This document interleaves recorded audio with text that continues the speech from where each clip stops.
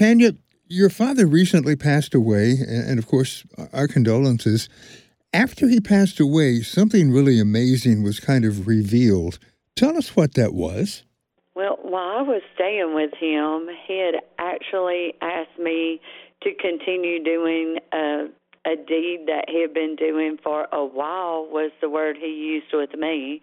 He said, I've been carrying $100 bill to the drugstore at the first of the month and giving it to the pharmacist, Brooke, there, and just telling her to use it how she felt was needed.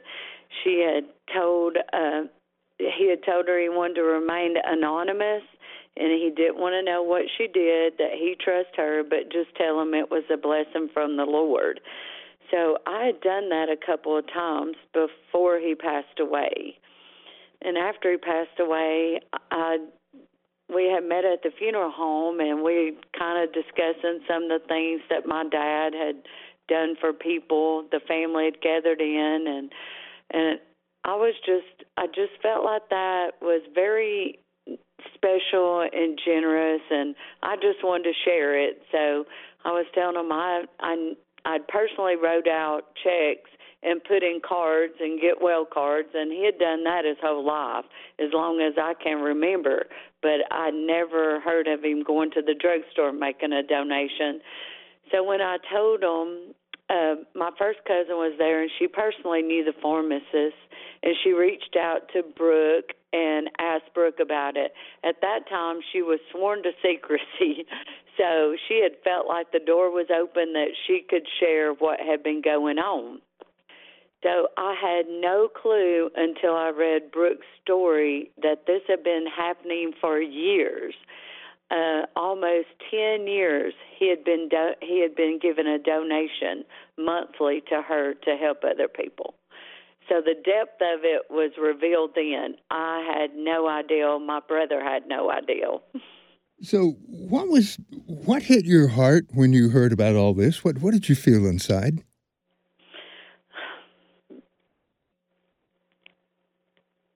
I wasn't surprised. He had told me before he was a very godly man, and he read the Bible all the time and prayed, and he just wanted to be the hands and feet of Jesus. So I guess when I heard that, that was my thoughts. Well, you served your master well. You have been about the Father's business, so I was very proud, and I felt like that his work on earth was done. And you have said that there's a lot more to what your dad was about than just this one situation. Can you tell us more about him? Well, he was always a very generous man, but the Lord was very real in his life. He was daily reading his Bible and praying, and he really tried to live a life that the Lord would be pleased with. He was a very kind and a very positive person. I had a friend say when you met your dad out, he was always concerned about your family and how you were doing, and usually had a big old bear hug to, just to let you know he cared about you. He was just very loving. If there were more people in the world like him, you would be so happy to pass one another in the street, because you could feel that he cared about you and that he was truly concerned about you. And this, of course, has gotten quite a bit of attention in the news media around the country. How do you feel about that? Well, of course, my dad also told me when we were talking about what he was doing, the Bible said, don't let your right hand know what your left hand's doing. So he was very, it was not for recognition. It was truly from his heart wanting to help people. So at first, me and my brother had a really hard time whether to allow the story out or not. But I feel like that if a small deed can turn into a big deed, or it can turn into something that gives people hope, that it helps people that otherwise would have no help.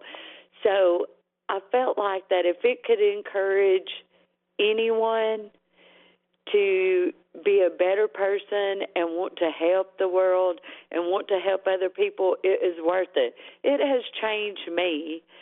It has made me want to be more giving and more compassionate, and to encourage people that there's people out there that do love you and care about you. I understand that there is a possibility that something will get going, a project is underway to kind of keep this going in your area? That is it. It is. I had spoke with Brooke this morning, and she has had funds coming in, and she said she's had donations from at least 11 different states. So the good is happening. Yes, sir. All right. And it doesn't just have to be in Geraldine, Alabama. This could be a ripple effect and could help all through the world. It can make a difference. Well, we'll get the word out, I promise. And thank you for talking with us.